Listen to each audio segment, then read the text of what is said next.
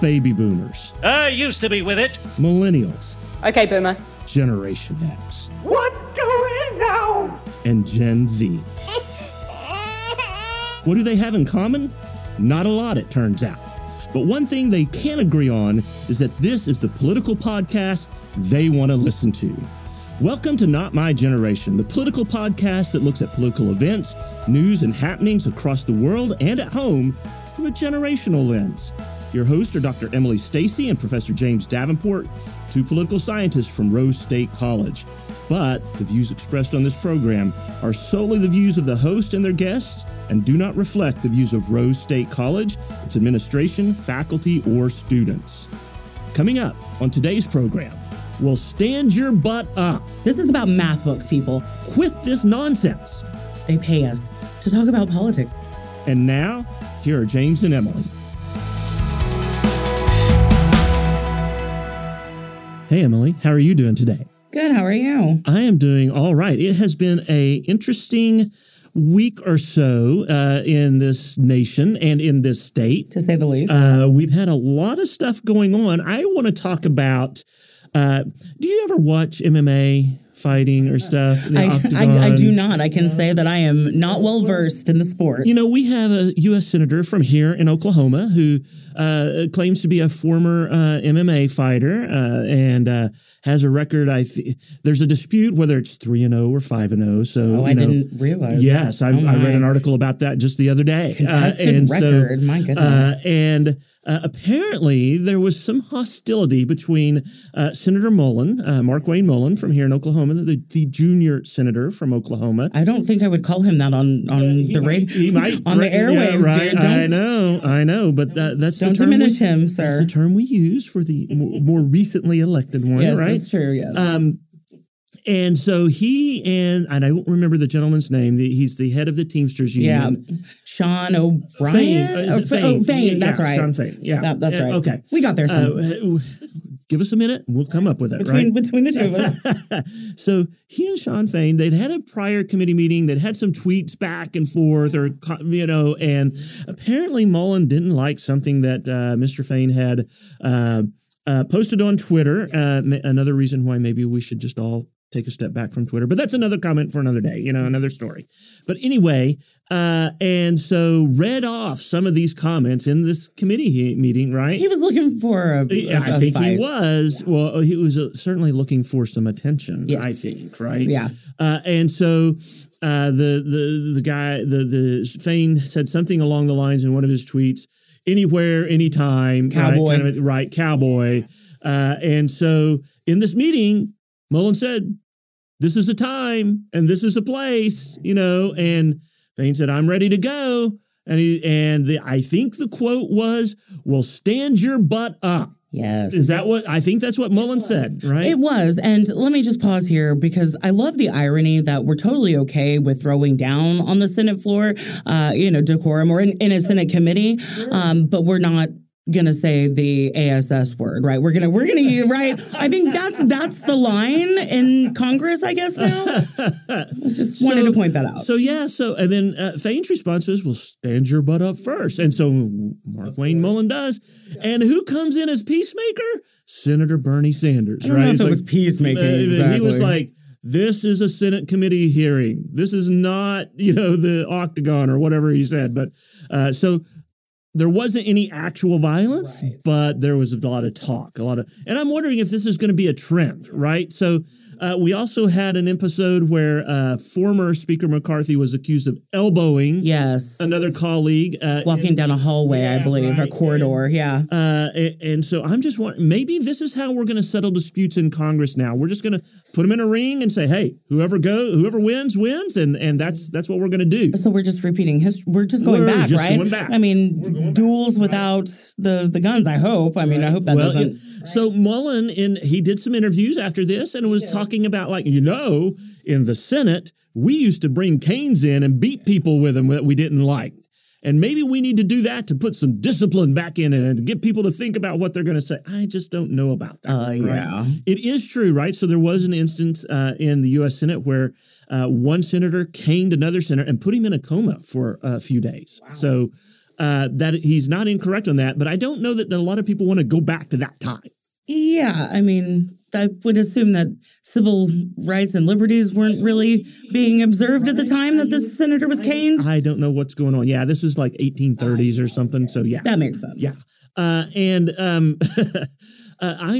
I thought we had emerged from this notion that violence for the sake of politics was acceptable. Yeah. Right? I thought we had left that back in the 19th century. I agree with you. And I think that, his response is he wants to frame it as distinctly Oklahoman, right? In Oklahoma, we don't put up with that exactly. Kind of yeah, if you flip somebody off, you better expect to get your finger broke. It was another direct quote from your sitting senator. Yeah, I don't know. We've come so full circle at this point in American politics. I don't know. It's volatile. It's dangerous, obviously.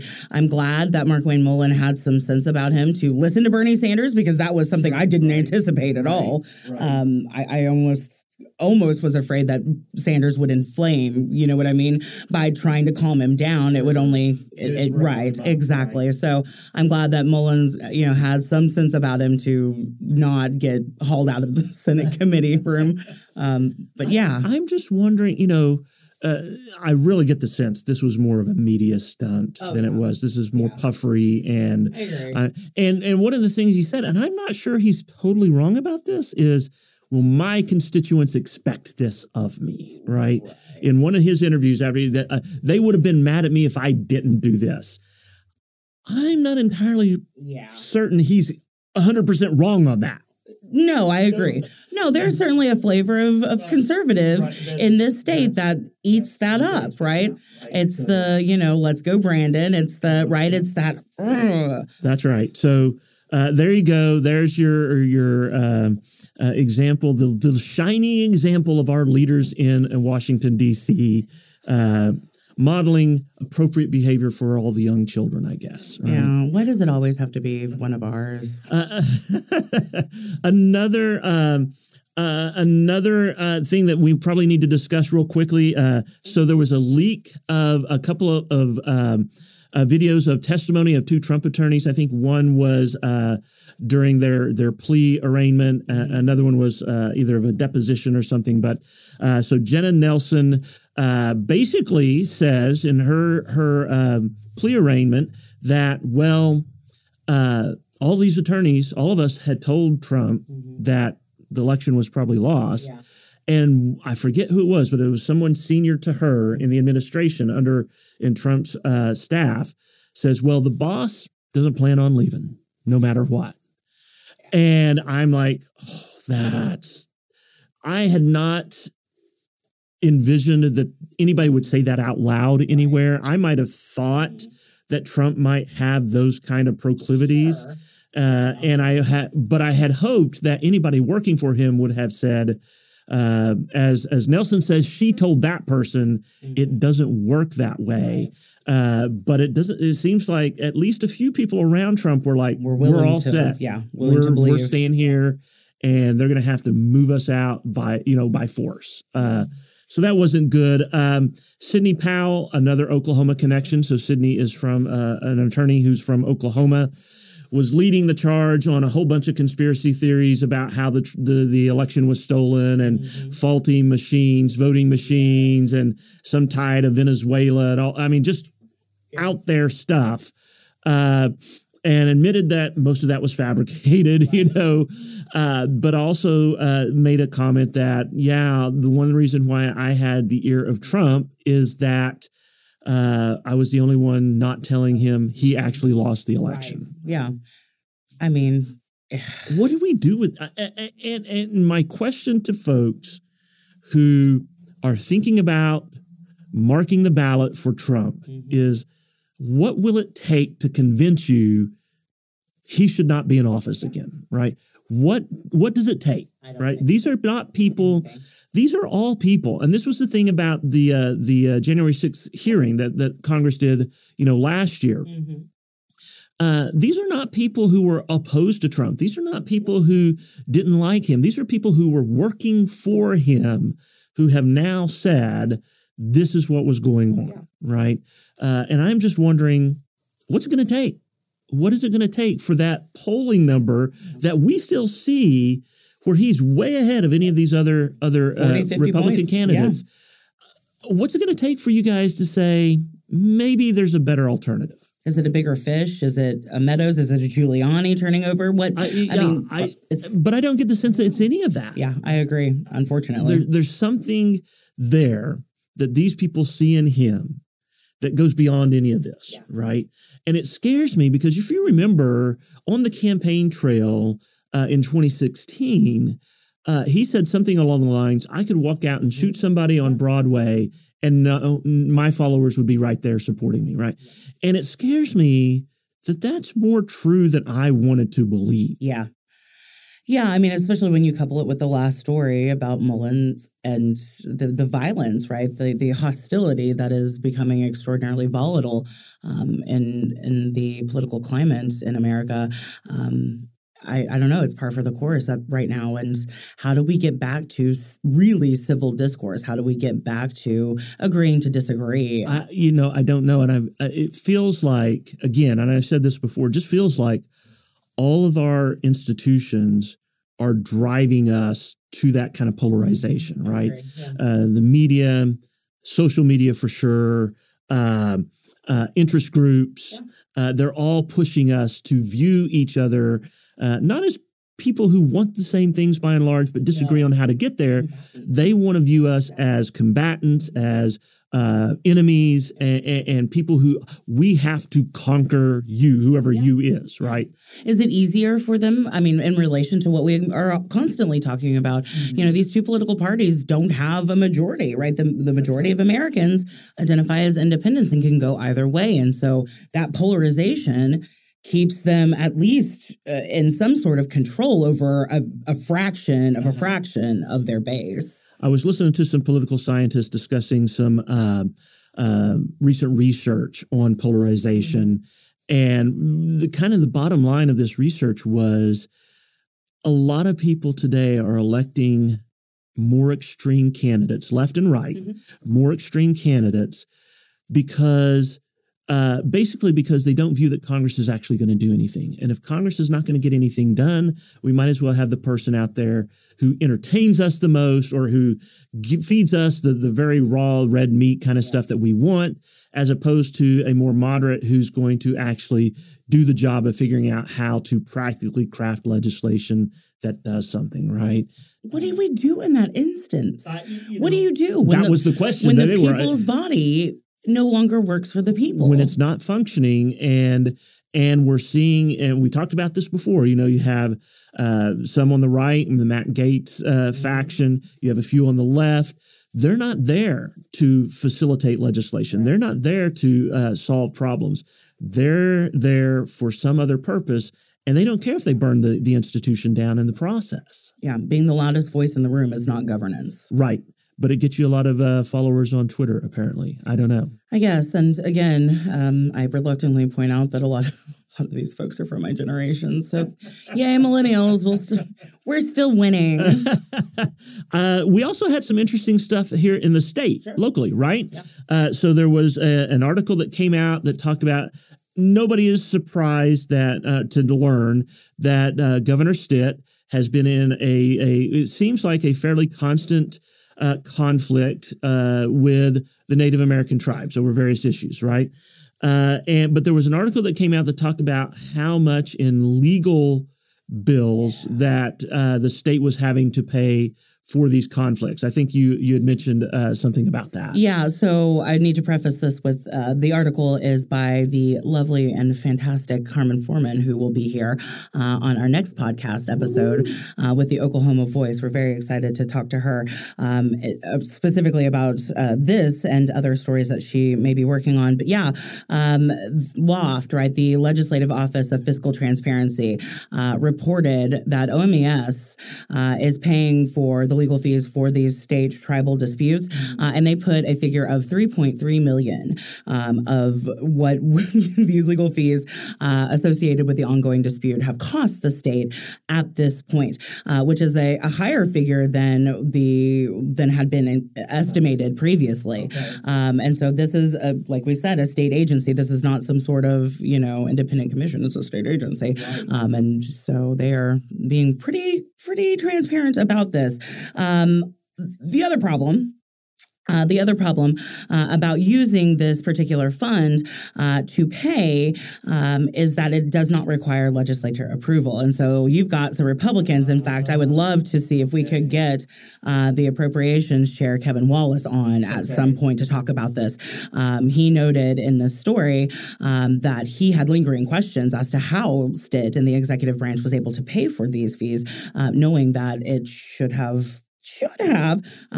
theoretically gone through the legislature. So very interesting stuff. And of course, this opens up the door for Attorney General Drummond to really criticize STIT for not just using public funds, but also pointing out, again, Kevin Stitt hiring out-of-state attorneys to defend the tribal compacts. He notes that it is a, quote, continued waste of state resources on this matter, end quote. I don't really have words for this. So this is the thing, right? And I dealt with something similar to this when I worked in Oklahoma County, what feels like a lifetime ago, when sometimes the sheriff, who at that time oversaw the county jail, there would be lawsuits against them. And oftentimes the sheriff would want to hire, rather than use the legal representation from the district attorney's office, would want to hire outside attorneys. That would cost the county obviously more money to do that. And so it's not uncommon to do this, but I do wonder, because the board, in that situation, the Board of County Commissioners had to basically say, we authorize the sheriff to go hire this legal counsel, right? One would think that there would be some kind of oversight for, and this isn't just about Stitt, this would be about any governor in that position, that if they're going to hire outside attorneys rather than using the state's attorneys, the Attorney General's office and such, that there would have to be some type of legislative approval of that, right? That seems like a good check on abuse of this power. And again, I'm not accusing, I don't want anybody to say that Stitt has abused his power, but I'm just saying that seems like a logical oversight. Exactly. Right. Oversight is the word of the day, kids. Yeah. That we would want. Absolutely. Right. This is a checks and balance issue. And I do think there is a question that Stitt and his administration are going to have to answer is what are we getting for that $3.3 billion? Right. Because now... and what resolution are we seeking, right? As a state, he's acting as our chief executive, correct? So what is the state looking to get out of this, right? And it doesn't seem... So this comes on the heels, right? On the heels of the interim study that Speaker McCall held on Native American relations, the tribal relations with the state, in which the theme coming out of that was the legislature is going to be much more involved in some of these things going forward, right? I would think so. So I'm wondering how this is going to fall into that category as well. I think it's going to be a real interesting session coming up. Another story that is similar in this sense of executive branch officials spending money is Superintendent of Public Instruction Ryan Walters recently put out I don't know if it was an RFP or what it was, but basically he wants to hire someone to up his media exposure beyond the state of Oklahoma, right? Is my understanding. National level, yes. And so this, I don't know if it would be a firm or an individual, but they would not be an employee of the state, right? This is going to be a consultant or some such. And the idea is that they had a list of things. They wanted so many opinion editorials. They wanted so many media interviews with national, cable news and whatnot. They had this long list of stuff that they wanted this, whoever it is, to produce. And there was a question of, is that what the state school superintendent should be pursuing? Should that be the priority that they pursue? Right. This too comes on the heel of him announcing his endorsement of Trump for president, right, and how he was going to be active in that campaign. I don't know if he's going to be active in Oklahoma or active in other states or both, but yeah, it does seem to coincide with him wanting to lift his image beyond the state of Oklahoma. And let me just say that I'm happy with anybody who can get him to stop making YouTube videos in his car. I think that should be priority number one. I wouldn't hold my breath. Come on, media director.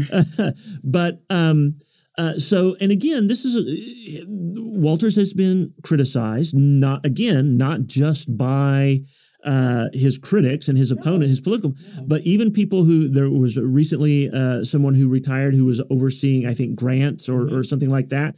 And in leaving, she gave some interviews and in a letter that became public in which she said, "You're never here.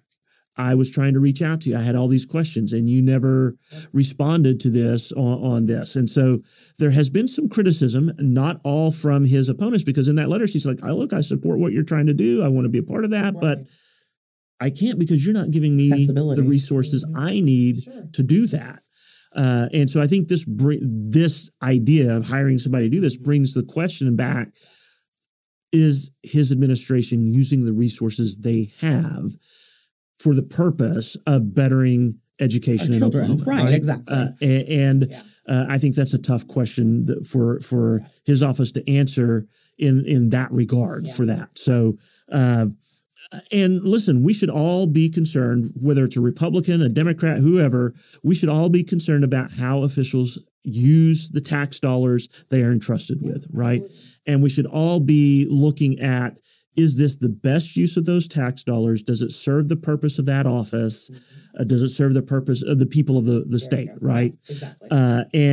And so I don't, I want people to understand that we're not just sitting here taking pot shots at two Republicans because they're Republicans. They're the people in power. They're in these offices. And if it was somebody else doing this, we would have the same exact questions. That's what political scientists do, right? Is evaluate this kind of stuff. Something else that didn't happen in Oklahoma, but is a state or a local issue. So Murfreesboro, Tennessee passed an ordinance. Now, the ordinance uses language that says they're banning sexual activity in public. Right.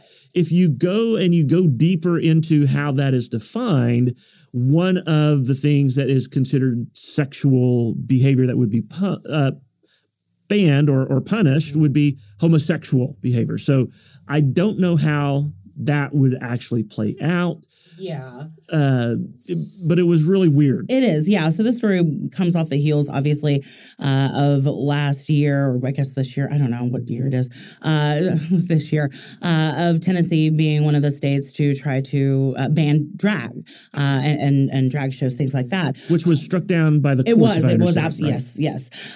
So the ordinance is actually a little bit more vague than that. It's not sexual behavior. It's indecent behavior. And so the definition of indecent is certainly subjective, but they see it as, quote, indecent exposure, public indecency, lewd behavior, nudity, or sexual conduct.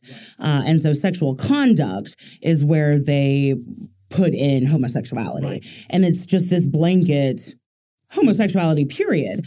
And so you have a lot of the citizens there concerned about what that means for their lives, right? It goes beyond just the concern about banning certain books in public libraries or school libraries, things like that. It's about, human beings being able to exist on the streets together. Sure, right. So for those who aren't quite following, right? So this could possibly, and this is what the criticism is that you could have a man and a woman walking down the street holding hands or kissing, but if you had a man and a man or a woman and a woman doing so, then they could fall under and get cited or arrested for that behavior, right? Possibly. And this goes back to equal protection, the equal protection clause that has been used quite a bit to protect the rights of same-sex individuals and not having laws targeted towards them. I think it's going to be interesting to see how that. One thing I know, the courts do not like vagueness. Right, yes. And they have consistently strike down laws for being too vague. So this could be tied up in courts. And I think this is the question. We see this in Oklahoma, too. We see it in other states where legislative bodies, city councils, the state legislature, whoever passes a law that is likely to be unconstitutional on its face. Yeah.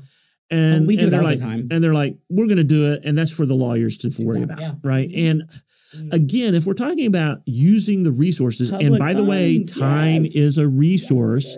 We have a limited legislative session. How much time do we want to take out of that session passing bills? How much time does a city council want to take passing city ordinances on things that are likely to be struck down in the courts to begin with, right? And how much resources do we devote to defending those things, right? So it's interesting. It's obviously it's going to get more prevalent as we go into 2024. This is a hot button issue for both parties. That you're probably right. Let's come back to Oklahoma for a second, because you were mentioning before we came on the textbook committee. So the state has a textbook committee. I'm going to rant on that here in a minute, but I want to hear about what's going on with this textbook committee. So the textbook committee regularly meets to determine the curriculum, and so it's actually meeting today. The story broke about this about a month ago. You've got to fight, of course. Moms for Liberty are very much present in the fight about banning books or making sure that books that the children write in K through 12 are not indoctrinating kids, right? Sure. They're not part of the quote unquote woke agenda. So this textbook committee is meeting today to approve math books, right? We're not, this is about math books, people. We're not talking social studies, humanities, we're talking math to use over the next 6 years. And so Moms Against Liberty has filed a complaint against McGraw-Hill, and I guess we probably should note that we use McGraw-Hill books in our division. We do for our American government class. And lots of our other departments do as well. They're a decent publisher. But the complaint against McGraw-Hill by Moms for Liberty notes that in these math books, they are teaching social and emotional intelligence, right? They're part of the woke agenda. So I'm just going to say there's a lot of social science research out there on social and emotional intelligence and social and emotional learning. And this is going to lead into a rant here in a minute, but I want to let you go ahead and give us some more information on this. I mean, it's really kind of incredible. So McGraw-Hill certainly responded. Their chief academic officer, McClarty, noted that McGraw-Hill firmly believes that student success in academics is tied not just to the quality of the content, but also pedagogy, right? We talk about how we teach these kids. And so it may not always align with, I guess, what state legislators or state executives think is appropriate, but they note that this is part of the trend, right? That most publishers are incorporating some sort of social emotional learning in textbooks. But I'd be hard pressed. I'd like to see the word problem in like a calculus textbook that is teaching me that I need to go, protest with my fist out or something. I'm flummoxed by this situation, and I will let you go on your rant. It's just ridiculous. Here's my thing. Why do we have a state textbook committee? How many school boards do we have? We have tons of school board. We have 500 school districts. I'm going to assume that means there's a school board for each of those, right? We have thousands of teachers who have studied their disciplines, who know what they're doing. We should be entrusting these folks to be able to choose the curriculum that they believe best suits their students, that will best facilitate learning in their students. I don't need some state board up here somewhere saying, you can't use this one, you can't use that one, oh, you must do, or you can use it. Those folks pay no consequence if they are wrong. Exactly. You know who pays the consequence? The students and the teachers who are having to deal with that, right? And so this is just infuriates me a little bit that we have a committee that nobody knows who's on this textbook committee, right? They're probably appointed. Probably the governor has some appointees. The speaker has some appointees. Yep. Nobody knows who these people. How do we hold them accountable if they make bad decisions, right? Quit this nonsense. That's quit it. Trust teachers to teach. Yep. And if the school boards don't think those teachers are doing a good job or they don't think they're using the right curriculum, they can address that. But these folks at the state level have no business trying to dictate who uses what math books or government textbooks or history books or anything else. Yeah. They don't know. No, they don't. They don't know. Let the people on the ground doing the work, let them choose what they want. I love the libertarian rant. This is great. No, this is perfect. And listen, if the parents in that school district don't think that they're choosing right, and they have a problem with it, they have two options now. They can go to that school board and they can say, look, we have objections to this, or they can use that new tax credit that they have and they can go choose another school, right? And so there are so many other ways of addressing this. This is not stuff that the state is competent to do, number one, and it is not something that it is beneficial for it to do. And we should stop this madness. And that's my libertarian rant for the day. I love it, right? Because it's overreach. It's overreach, right? And so again, this is listeners where we meet at the ends of our political ideologies. I really and this is perfect. So the math mindset is what they are. Moms for Liberty are arguing that it, quote, promotes self-awareness, self-regulation, and skills for relationship building and decision making. Which, boy, that sounds horrible. I can't don't imagine want my kids learning having any of critical that thinking stuff, skills. right? I don't understand what is so scary about this. Having critical, independent thinking skills is just terrifying. Right? I would think I would want people who were skilled at math to also be skilled at critical thinking. I'm scared of math, but for different reasons, right? I don't know. And that leads into another state thing that you were wanted to talk about, which is this House Bill 1397. Is that it? Yeah. Just interestingly, again, Oklahoma Voice does such a good job. Shout out again. So they reported last week on 1397, which instructs the State Department of Education to basically develop an optional curriculum to teach about the civil rights movement in compliance with House Bill 1775. So it's a Republican-sponsored bill, an authored bill. Lipak from Claremore. And again, he's really advocating for teaching about Martin Luther King Jr., the events of civil rights, the movement of from 1954 to 68, which I think is interesting. They kind of delineated, the movement when it began and when it ended anyway. But I'm not sure. And so it's getting some pushback, obviously, from folks like teachers who are concerned about whether or not it goes far enough. Of course, if you don't recall, House Bill 1775, passed in 2021, prohibits schools from teaching things that students find discomforting or that they feel guilty about. It's obviously a controversial bill. It's just... I'm just not sure how well it's going to address, the entirety of the civil rights movement. It's really hard to cherry pick, to talking about Martin Luther King Jr. versus talking about Rosa Parks, right? If you're talking about MLK, then you're not covering, because Rosa came before that. And so you're really kind of cherry picking exactly what you want the students to know.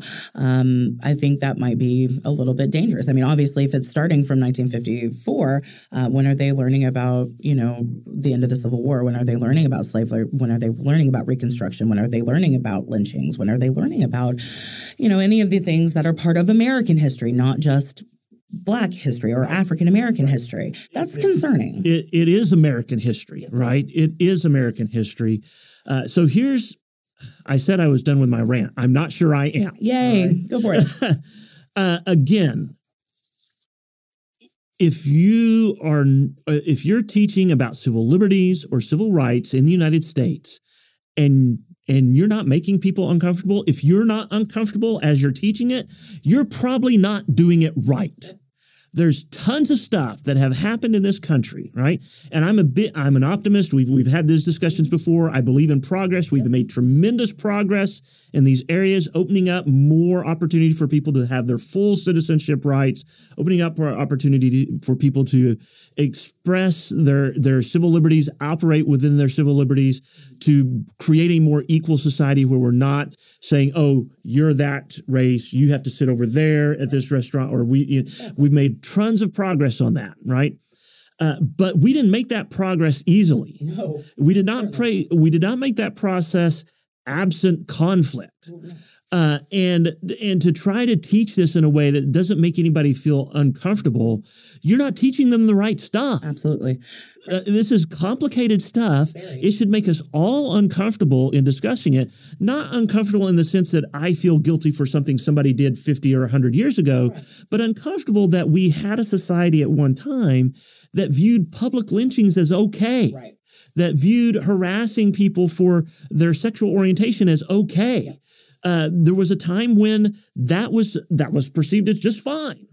And we should be uncomfortable in discussing that and say, what can we do? Are there places in our society where some of this is still lingering around? What can we do about it? Right. And as a libertarian, I'm going to say, first of all, lots of that discrimination, lots of that hostility came from governments, right? Governments, state governments across this country enforced Jim Crow laws, wrote them, enforced them. The first bill passed by the state Senate in Oklahoma was a Jim Crow law, right? So states were, it's not like they were just neutral arbiters, and they were active in this. And so the first thing we have to do is, how do we prevent states from doing this, right? Then it's, what can we do as individuals to ensure that we're not contributing to that, right? But it crawls up my back that people are like, oh, we shouldn't make our children feel uncomfortable. Yes, we should, not in a negative sense, but in a positive sense, that they understand this is where we've come from. This is what we need to be thinking about. How do we ensure that we continue progress that we've made, right? How do we enlarge the number of people in our society who actually really have full citizenship in this country, who have the protections that the Bill of Rights offers, who have equal protection of the laws, right? That's what we should be looking at. And these are hard conversations to have. They are.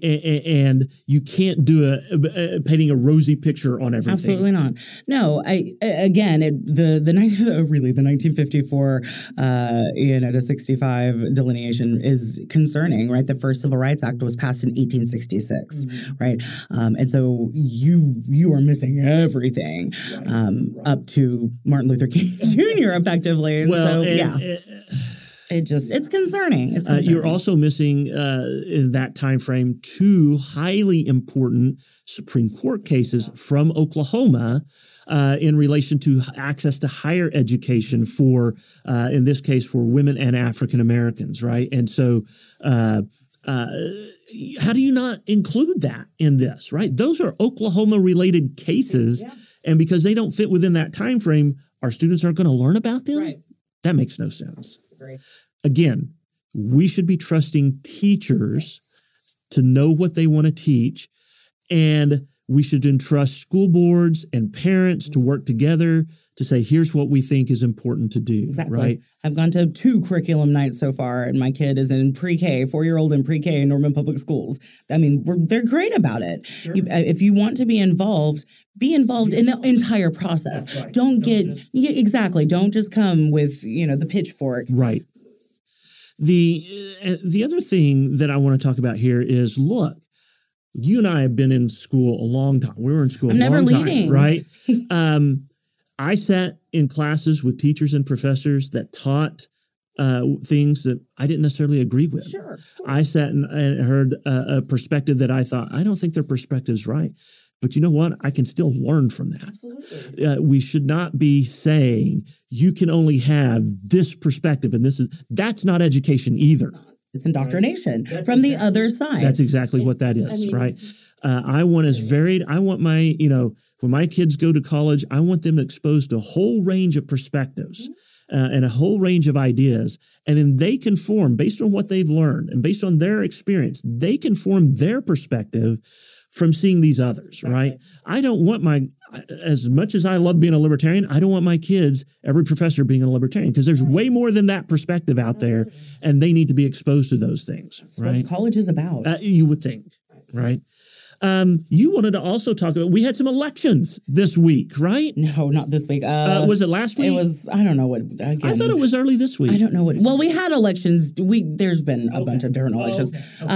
So at the national level is the ones I wanted to talk about, from the 7th, of November. And so Ohio specifically, is the one I really wanted to talk about, because I think it sets up, again, a conversation that we've been having consistently over the past at least couple of months about what the GOP is really running on. What as a party, how are they coming together? Not just to sort of move on from Trump, but what issues really define this new Republican Party?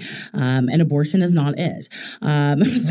So Ohio was yet another state on November 7th. A relatively red state, yes, right. Republican controlled. Yes, right. It has been known as a swing state in the past, but more recently has been pretty consistently red. So they voted not only to enshrine the right to abortion in their constitution, but also to legalize marijuana on the same evening. You had a couple of different other elections, specifically the Kentucky governor's race, which is very interesting. You had Democrat Andy Beshear retain his seat, right? The incumbent against a Trump-endorsed Republican, African-American, running for governor. And so that was a really interesting race as well. So in terms of the ballot measures in Ohio, I think the exit polling is really critical here, and why I think the GOP might be in trouble in terms of a strategy and need to maybe pull that together pretty quick. So the total demographics in terms of male, they were 47% of the total vote for the right to abortion. 53% of the male vote voted yes, 47% no. So even a majority of the male voters voted 53 yes, okay. 47 no. Female made up 53% of the total population voting, 60% yes, 40% no. Break it down by race. This is where it gets really interesting. So 85% of the total votes were white, Caucasian votes. 53% yes, 47 no. Black, 10% of the total vote, 83% yes, 17 no. Hispanic, 3% of the total vote, 73% yes, 27% no. So overall, the 85% of the total vote was Caucasian or white, so 53 yes, 47 no. And non-white was a total of 15% of the vote, 79% yes, 21% no. So that's where you see that margin. And so that's ginormous. This seems... in state after state, we've seen this in Kansas, we've seen this in a couple of other states that are predominantly red, and they are voting to protect some level of access to abortion, right?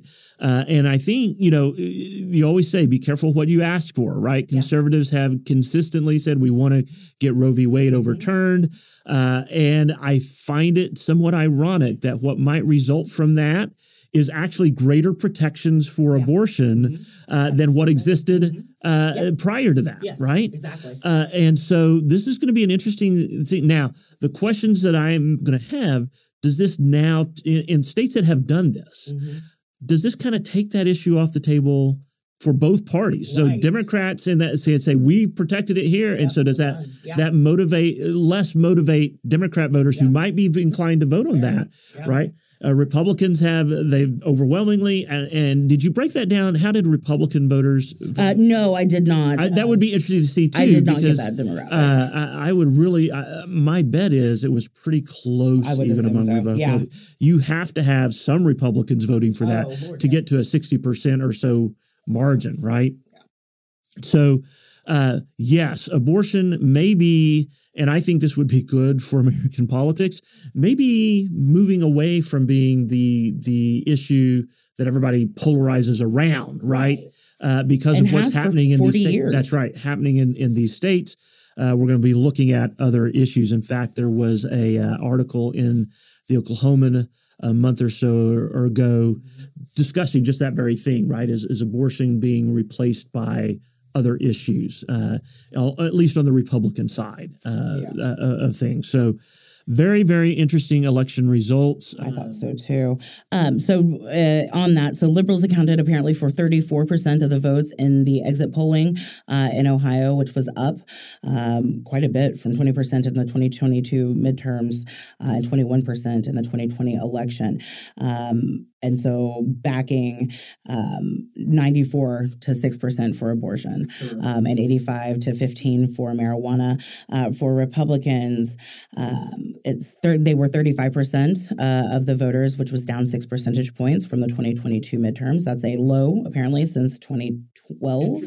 And voters said 61% to 37% that abortion should be legal. So 61% of Republican voters. My right? goodness. So this is what we're seeing in state after state, right? That's way bigger than I would have expected. Again, we have polarized folks at the extremes, right? No abortion everywhere, anytime, or abortion all the time, everywhere. And then you have the public, which is in the middle, and says, we think abortion should be legal and protected in certain circumstances. Right. We do think certain restrictions should be placed on it. That's where the majority of the people are. Yeah. And I think that's what you're seeing in these election results is they're not buying into these extremes, right? So does that translate on the national level? I'm wondering what that's going to do in, I think we're more likely to see abortion being taken off the table as an issue that either party wants to discuss. Especially in these states like that have passed these kind of laws. And these are citizens, right? This is not the legislature passing this. Right? You send it back to the states. That was what the decision of these states passed these initiatives to get that done, right? Wow. Very interesting. Woo, that's a lot of stuff to cover. And it really does set up for a very interesting 2024, right? And we're going to have presidential primary elections starting in, even though New Hampshire, they're taking a hit by maintaining on the Democrat side, right? Because the Democrat Party has said, tried to push it. We're not going to recognize your delegates, and Biden's not going to be on the ballot in the Democrat primary. They don't care. And New Hampshire's like, we don't care. Yeah. We're running it, right? Mm-hmm. So it's going to be an interesting election year, I think. And these issues and how they play out, how voters perceive them, and what that means for who they mark their ballot for is going to be really interesting to watch. Yeah. Well, hey, this is our episode prior to Thanksgiving. I thought we might end real quickly on just some things that we're thankful for. And if you want, I'll go first. I've got some things in mind. I, of course, very thankful for my family. And for those who don't know, I have a large family, relatively large. And I have a wonderful wife. I have great 5 kids. They're all doing well, and I'm just very thankful. Nobody has had physical ailments. Nobody has had to deal with emotional trauma or things like that have caused problems. Nobody is addicted to anything. So I've been really, really thankful for my family and their encouragement. I've told you I make my daughters, my youngest, to listen to our podcast, and they're constantly giving me feedback on that kind of stuff. So I'm thankful for that. I'm thankful for a job that I enjoy going to. I mean, there have been times when I've had jobs that I was like miserable. I was like, I have to do this again. That's not the job I'm in. I'm thankful for a work colleague like you, Dr. Emily Stacy, who drags me into all sorts of things and keeps me a little younger than I actually am by being involved. So I'm very appreciative of someone who collaborates with me so much, and we do so much stuff together. That's certainly something I'm very thankful for. And I'm just thankful that, there's a lot of people in a lot of worse situations than I and my family are in. And I'm thankful that we have the opportunity to do some of the things that we do. And my hope is that we increase the opportunities for others as well, right? So I'm thankful for all of that. and just I feel very, very blessed, if I can say that. I do. I think so too. Yeah, same for me, right? I am very thankful for my family as well. Christopher is sort of my rock and kind of keeps me sane most days, and our adorable, just sassy miniature Tide Pod version of me. Evie is fantastic. In fact, this afternoon, she's won a hero award at her little elementary school. Nice. And so Awesome. right, already mommy's little overachiever. So I'm very excited for that and just all the support and that I am blessed to have with my family as well. It's not a job. This is, they pay us to talk about politics. They pay for like insurance for my child, for me to get to live my dream. And so it's not work for me. I know I drag you into a lot of stuff. We do a lot of things. I am tired, but it's all so fulfilling for the students, for us. It's just absolutely a dream come true to be able to work at Rose State for, wonderful students with wonderful faculty. And so I am very grateful for my work wife, for my work husband who is here on the podcast with me. I'm just, we're lucky human beings. We've got a lot of cool stuff going on, man. And I hope everybody out there listening has a wonderful Thanksgiving. It takes some time to appreciate what you have. Take some time to express that appreciation to people, because we never know when they're not going to be there around for us to do that with. And better for us to express that now while we have them with us. Yes, sir. All right. We will see everybody next time. We love communication that goes both ways, not just you listening to us pontificate. We would love to hear from our audience. If you have comments, suggestions, or would like to contact us about possibly being a guest on the show, please email notmygeneration@raider.rose.edu.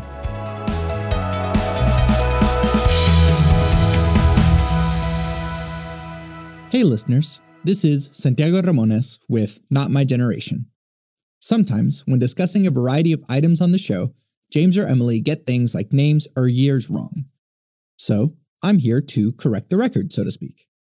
In today's program, when James and Emily were discussing the confrontation between Senator Mullen and a labor leader, they identified the wrong labor leader. Senator Mullen's dispute was with Sean O'Brien, the president of the International Brotherhood of Teamsters, not Sean Fain, who is, in fact, the president of the United Automobile Workers Union.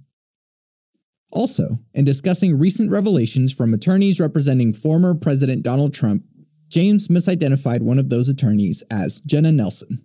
The correct name was Jenna Ellis. Finally, it was Senator Charles Sumner from Massachusetts who, in 1856, was beaten brutally not by a fellow senator, but by Representative Preston Brooks over an anti-slavery speech Sumner had delivered a few days earlier.